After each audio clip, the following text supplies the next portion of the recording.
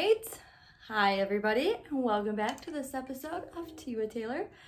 I'm not drinking tea because it's the evening at this point, and I fear if I drink tea, I won't really be able to fall asleep, and I appreciate my sleep. So you can just admire this pretty cup I got for my sister's wedding, and I'll be drinking water. Let's get into it.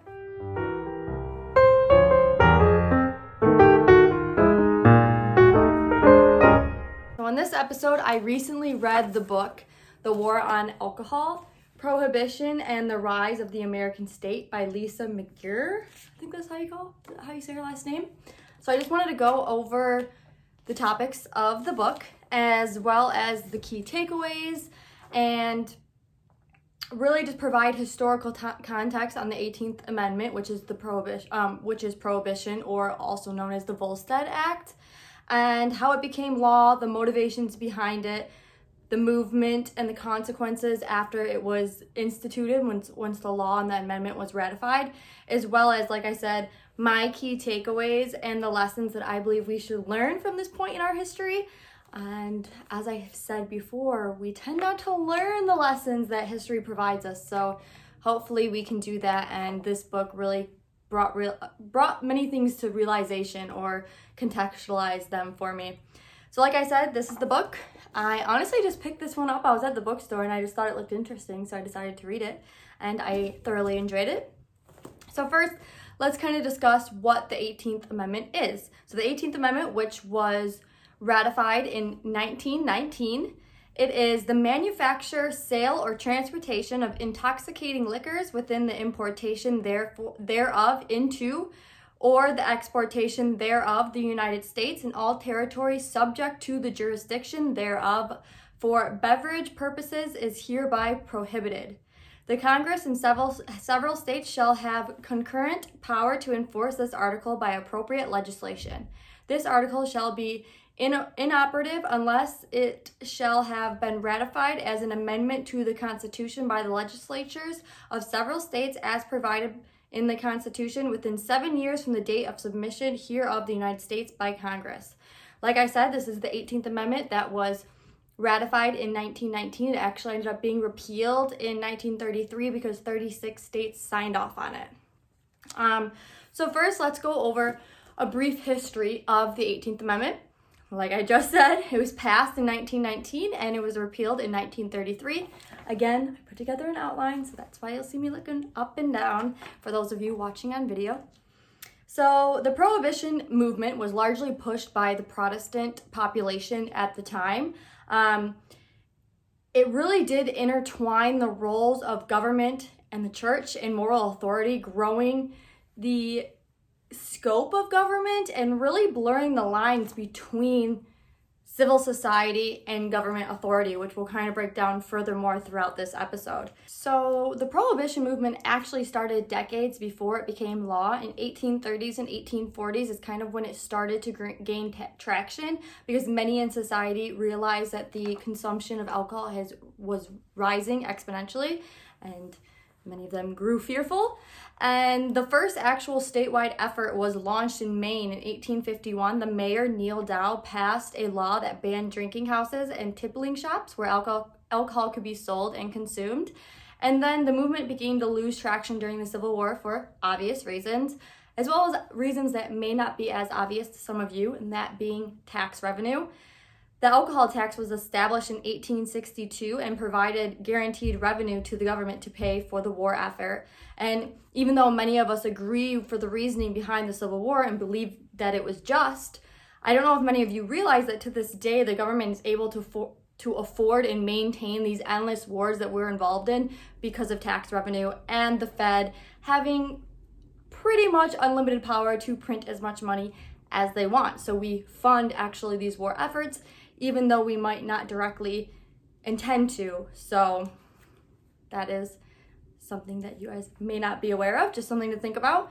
So I continue. In 1874, Women's Christian Temperance Union, the WTCU, was established and became the most powerful reform organization in the 19th and 20th century. In the earlier 20th century, they were very involved in the Prohibition movement and having it instituted and amended in the Constitution. 1893, the Anti-Saloon League was established. 1906, the Food and Drug Act was enacted and became law, and it outlawed states from buying and selling foods, drinks, and drugs that have been mislabeled or tainted.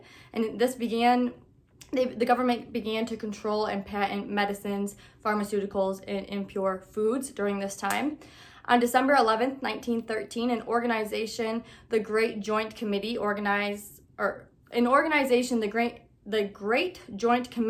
which was organized by General Aaron S. Daggett, a veteran of the Civil and Spanish-American War, as well as, the WCTU, came together to work together to put towards the 18th Amendment. In 1913, the federal income tax was ratified, providing a substitute for promised revenue that was at the time reliable for the tax on alcohol, as well as in 1913, the Federal Reserve was enacted too. And I'm going to be honest, the 20th century was, some good things happened, obviously, but it was a time of expansion of government, which we're obviously going to discuss in this, but from Woodrow Wilson, and then there was kind of a de-escalation in government under Harding and then Coolidge, and then it was ramped up again, obviously not including the Prohibition because that was government overreach, which was during the Harding and Coolidge administration, but it was first put into law in 1919, which was still under Woodrow Wilson, and then carried over to the Hoover administration and FDR, which just totally expanded the scope of government, and it just never really stopped. So it's just once you start learning about that, it's like, whoa, a lot happened during those times.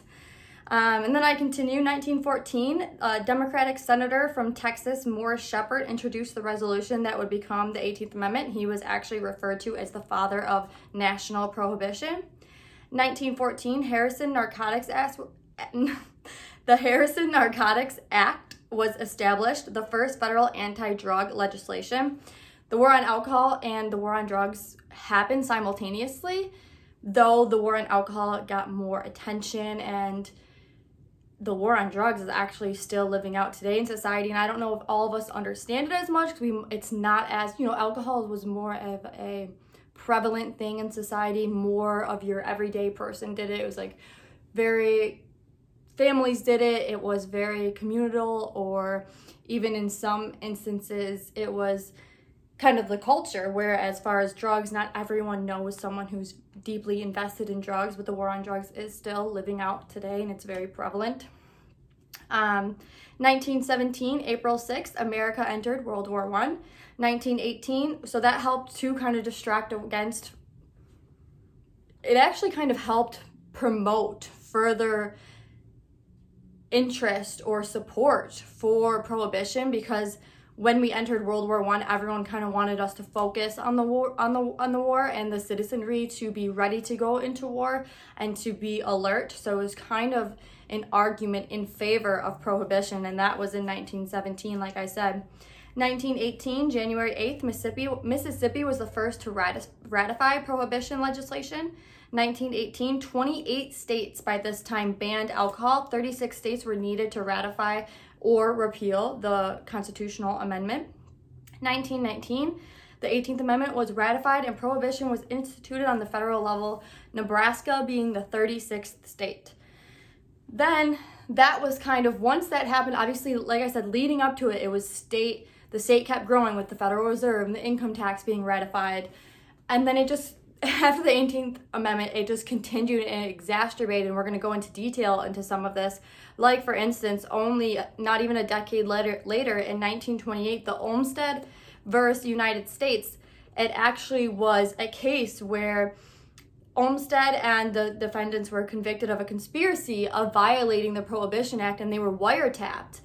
And the evidence used to convict them was from that wiretapping, and it obviously, in my opinion, was an infringement or a violation of their Fourth and Fifth Amendment right. But because of the 18th Amendment, they actually were convicted. And so it gave the government expanding power of surveillance over citizens. that's just the start, not even the start, because obviously this was the decade in, but that's a good example of how this law helped expand the scope of government and the privacy into your right to privacy from the government. The government doesn't need to know everything you're doing. So like this stuff started really early. We're just seeing kind of the tail ends of it, like, whoa, the government's getting a little crazy over here. So 1929, the Jones Act was passed, making Volstead Act violation a felony. 1933, then finally the prohibition was repealed. So that it took about, it was made law in 1919, and then it was repealed in 1933. So that's obviously, I can do mental math. It's 14 years. There you go. So it's less than 2 decades, but still a long period of time, and a lot happened during that time. As I stated earlier, the push for prohibition was largely supported by religious Protestants due to their belief that alcohol was the cause of corrosion of the culture of family and the reason for crime in the cities, or for what they would say was a nuisance or the sexualization. Likewise, many corporations actually backed prohibition at this time, like Rockefeller and Ford, because they thought that the negative impacts of alcohol had negative impacts on workers and their focus and their efforts. And before prohibition became law, there was conservatives like former President Taft, and at the time Supreme Court Justice, that wasn't in support of the 18th Amendment because he thought it was and I quote, direct blow to the state and local government. But once the amendment was ratified, he believed in enforcing the law. So it actually was started by many. Like I said, the Democratic senator of Texas was the one that formulated the 18th Amendment, and then it was put into law under the Woodrow Wilson administration in 1919. And then, as we'll see once I discuss it, it was actually ended up being some of the Democrats in, I think it was New York and Chicago primarily, that started fighting against it. And as we'll see, it actually played a very large role in the voting blocks and the misrepresentation known today as the switch, where many former Republican voters are now strongholds for Democrats. A lot of that started and was initiated after the Civil War and slavery was outlawed, and then it continued through the Civil Rights era, because many people from the Democrats and from the northern and the southern states started relocating and migrating to different parts of the country. Many from the north then went to the south and saw opportunity to help educate or develop underdeveloped areas, as well as prohibition played a large role in this, because like I was saying, there was the areas like Pittsburgh and Chicago and New York were Republican strongholds for a long time, for decades, obviously from the Civil War. And then they were very anti-prohibition. They felt that the prohibition in the 18th Amendment was a direct infringement, obviously, on liberties, which I would agree, but they thought that it was a direct, and it caused the most harm to immigrant communities as well as blacks. So it ended up being a Democrat, Cermak. He was a leading opposition to prohibition, and he was, I believe, an immigrant from Czechoslovakia or from Czech Republic. And he, I think, was located in New York. And so he was, like I said, speaking out against prohibition publicly, and he was really starting to gather support from the immigrant and Black Americans. And then that started to switch the voting block from Republican to Democrat, because even though the 18th Amendment was instituted under the Woodrow Wilson administration in 1919, and it was introduced by a Democratic senator of Texas at the time, they were the first ones to start really speaking out against it and fighting for the repeal for the 18th Amendment. So whereas Texas and Mississippi were deep blue, they then turned Republican in the late 20th century, which was after the Civil War and after the Civil Rights Movement.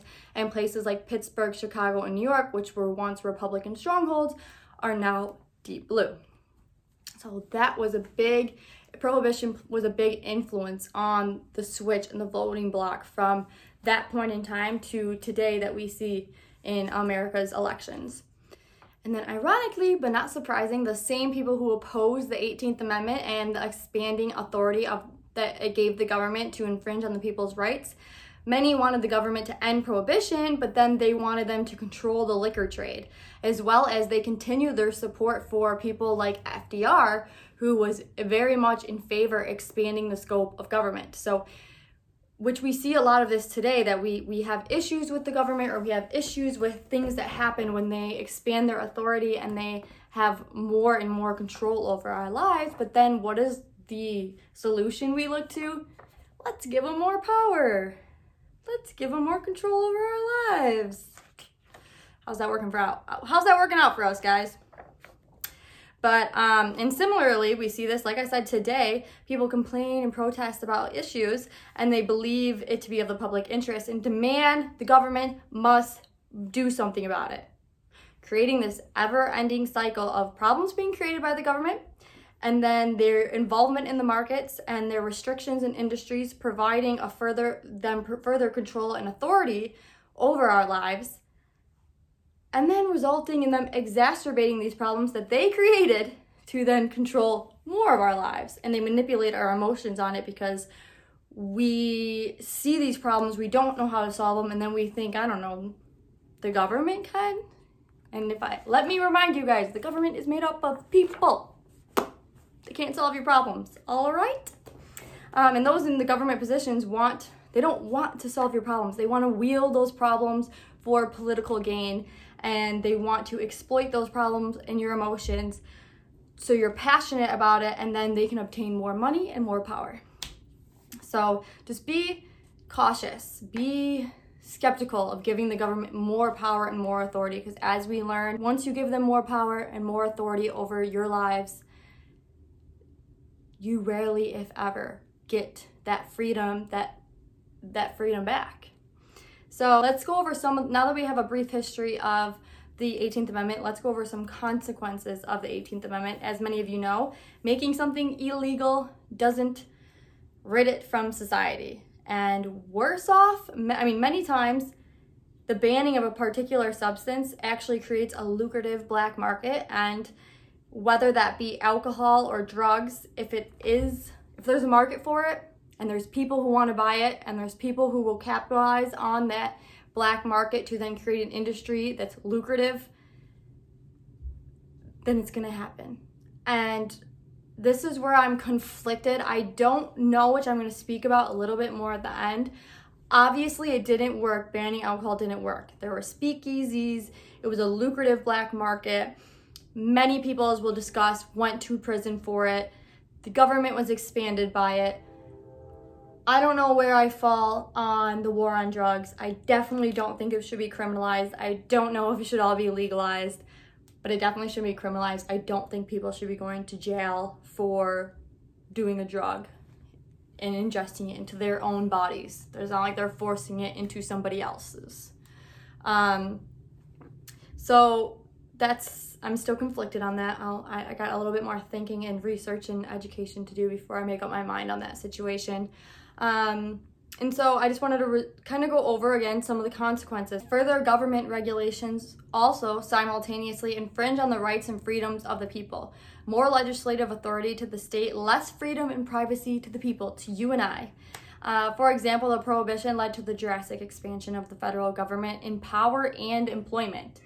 The crackdown on liquor production and consumption led to many raids that were targeted to private homes, which violated the Fourth Amendment right, which is the Fourth Amendment right prohibiting unwarranted and unreasonable search and seizure. Prison numbers drastically increased during this time. In 1920, the population of the people in federal prison were 3,720. By 1933, they were 13,352. That's a 250% increase in less than 2 decades. And many of these people are nonviolent offenders, minorities, and Black Americans. By 1930, Volstead Act violations constituted the highest class of long-term violation in penitentiaries. And the Volstead Act violations made up 1/4 of all prison convictions. When Hoover took office in 1928, the FBI had fewer than 450 federal agents. By 1940, the FBI had doubled in size. The Prohibition movement also created a culture of citizen warriors on behalf of the government, where citizens took it upon themselves to work alongside law enforcement to crack down on liquor industry, acting as the eyes and ears of the government and blurring the lines between civil society and the state. These groups consisted of Protestant ministers, women organization, and even the Klan. And politicians weaponized these citizen warriors and their allegiance to the state that caused further cooperation with the government. And they enhanced government authority because liquor usage created a crisis, and so much was at stake that it was necessary to become militant in its defense, and it was their duty to their country. Does that sound familiar? That the government needs a crisis to expand on their government and to exploit the emotions of the people.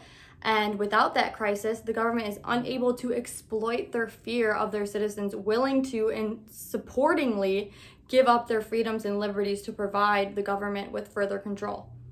Are you starting to see a pattern now? Because we now have today where we had government officials saying to tell on your neighbor, to report them if they're not wearing a mask, and to report them if they have too many family members in their homes, and that it's a crisis on our hands.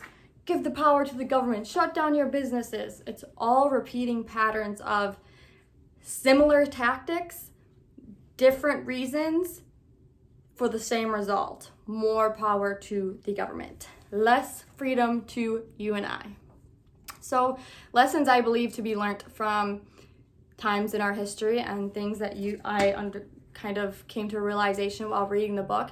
As I was reading the book, I continuously was recognizing similarities in policies being pushed and implemented. Like the war on alcohol, the war on drugs has many similarities, and the policies that were instituted to prohibit the usage of prohibit drug usage have actually just made the issue worse. And like I said earlier, I don't really know where I stand on this issue. I don't think that people should be criminalized for using a drug and injecting themselves with a drug, or taking a drug. I do think it should be decriminalized. Now I don't know where I stand on legalization. I'm not sure, but the comparisons between prohibition to the war on alcohol to the war on drugs, as there's still a lucrative black market. Even though these drugs are outlawed, we have more people dying than we did before. We have, I would argue that's what we should really be discussing, is the amount of people that are, the amount of overdoses we have and people dying from that. We have more non-violent first-time offenders in prison than we did before. The drugs are more dangerous and poisonous because of their production, and they're being laced with many substances. We have corruption between governments and cartels and drug dealers. We have expanding the government authority and the scope of government to crack down on the war on drugs. We have enriching the government and the incarceration industries. The wealthy have impunity over your average day American when they are found with drugs or in a situation where they're found with drugs, and ultimately resulting in the corrosion of the nuclear family when you have so many people that are being imprisoned for maybe taking a drug, and these corrosion of your families result to the corrosion of communities who are then taken advantage of and exploited by the government, who create programs to help these individuals and families, making them reliant on the government. So it comes full circle. The government pushes for legislation and rules and laws against, in this example, the drugs, like they did with prohibition and alcohol, to help your family, and because they think that that's the way to do it. And then what happens? It actually corrodes, because then those people end up getting imprisoned and taking away from their family, and then they put government programs in place to help that family, and then they become more dependent on the government, and it just keeps going round and round, and then we keep looking to the government to solve the problems. And I actually believe there's a lot of common ground regarding the scope of government and authority, specifically the federal government and their expansion of their power. But in order to see that, the left and the right have to come to the realization that just passing laws and putting forth all of this legislation is not the way. That when you pass laws and you create legislation, it is the government and government officials who then have to enforce these laws. So If we want less police interactions with civilians, we need less laws on the books. We don't need everything for especially the federal government to control. So I actually do believe there's a lot of common ground if we could just have a rational conversation, an adult conversation on these topics. And we as a society need to come to the realization that the government cannot solve our problems.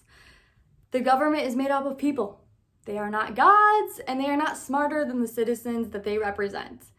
So we must stop looking to the state and demanding that the more laws and regulations to be passed, the more laws and regulations that have to be enforced. And who enforces them? The government. And then who are the people that are convicting? Your fellow citizens. Now, I'm not an anarchist. I don't think that everything should not be, I don't think the government should have, I don't believe the government should not have any authority as far as laws, but let's be a little bit choosy as far as what laws are being passed. I think a lot of us can agree that the war on drugs has not helped the situation because many people are still on drugs. I still need to, like I said, figure out what I think on that topic, but I don't think criminalization is the answer.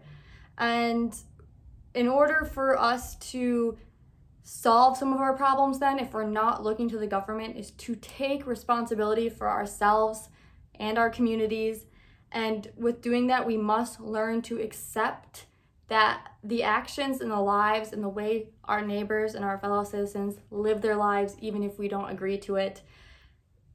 And when we don't agree to it, as long as they're not harming us or our property, let it be. Live and let live. That's got to be the new slogan. Live and let live. Unfortunately, it doesn't raise money and it really doesn't give the government more power. So not all politicians are for it, but try and figure out which ones are for. And I'm a fan of those ones. So as we know, freedom is not easy. Society is not perfectible because humans are not perfectible. You and I are not perfectible. And we must take it upon ourselves to have responsibility for ourselves, our families, our societies, and for problems that we think should be addressed, to put the work in, to put the effort in, to look to each other to help solve problems, not the government. And history is filled with examples of the government trying to solve our problems or taking more authority, and it really just doing the exact opposite and taking away the freedom for us to do things and making people more dependent on government. And I don't think that's ever the answer. So I really enjoyed the book. I highly recommend it. And that the realization that the early 20th century was just the beginning of just the total expansion of government and federal government. And it just kind of has continued ever since, because there's a good portion of our population that looks to these morons in government to control all of our lives. And I'll never understand it. And that's why I'm working to hopefully change the culture against that. I believe in personal responsibility. I believe in freedom and liberty. I believe in educating yourself, and that it's good to want to solve problems, but maybe all problems aren't solvable, or at least completely solvable. And maybe it's not more money and government intervention that will solve those problems. Maybe it's more personal responsibility and education. And that's what I wanted to talk about in this episode. I hope you found it informative, and I will see you again soon on Tea with Taylor. And I hope you guys have a great day, and God bless.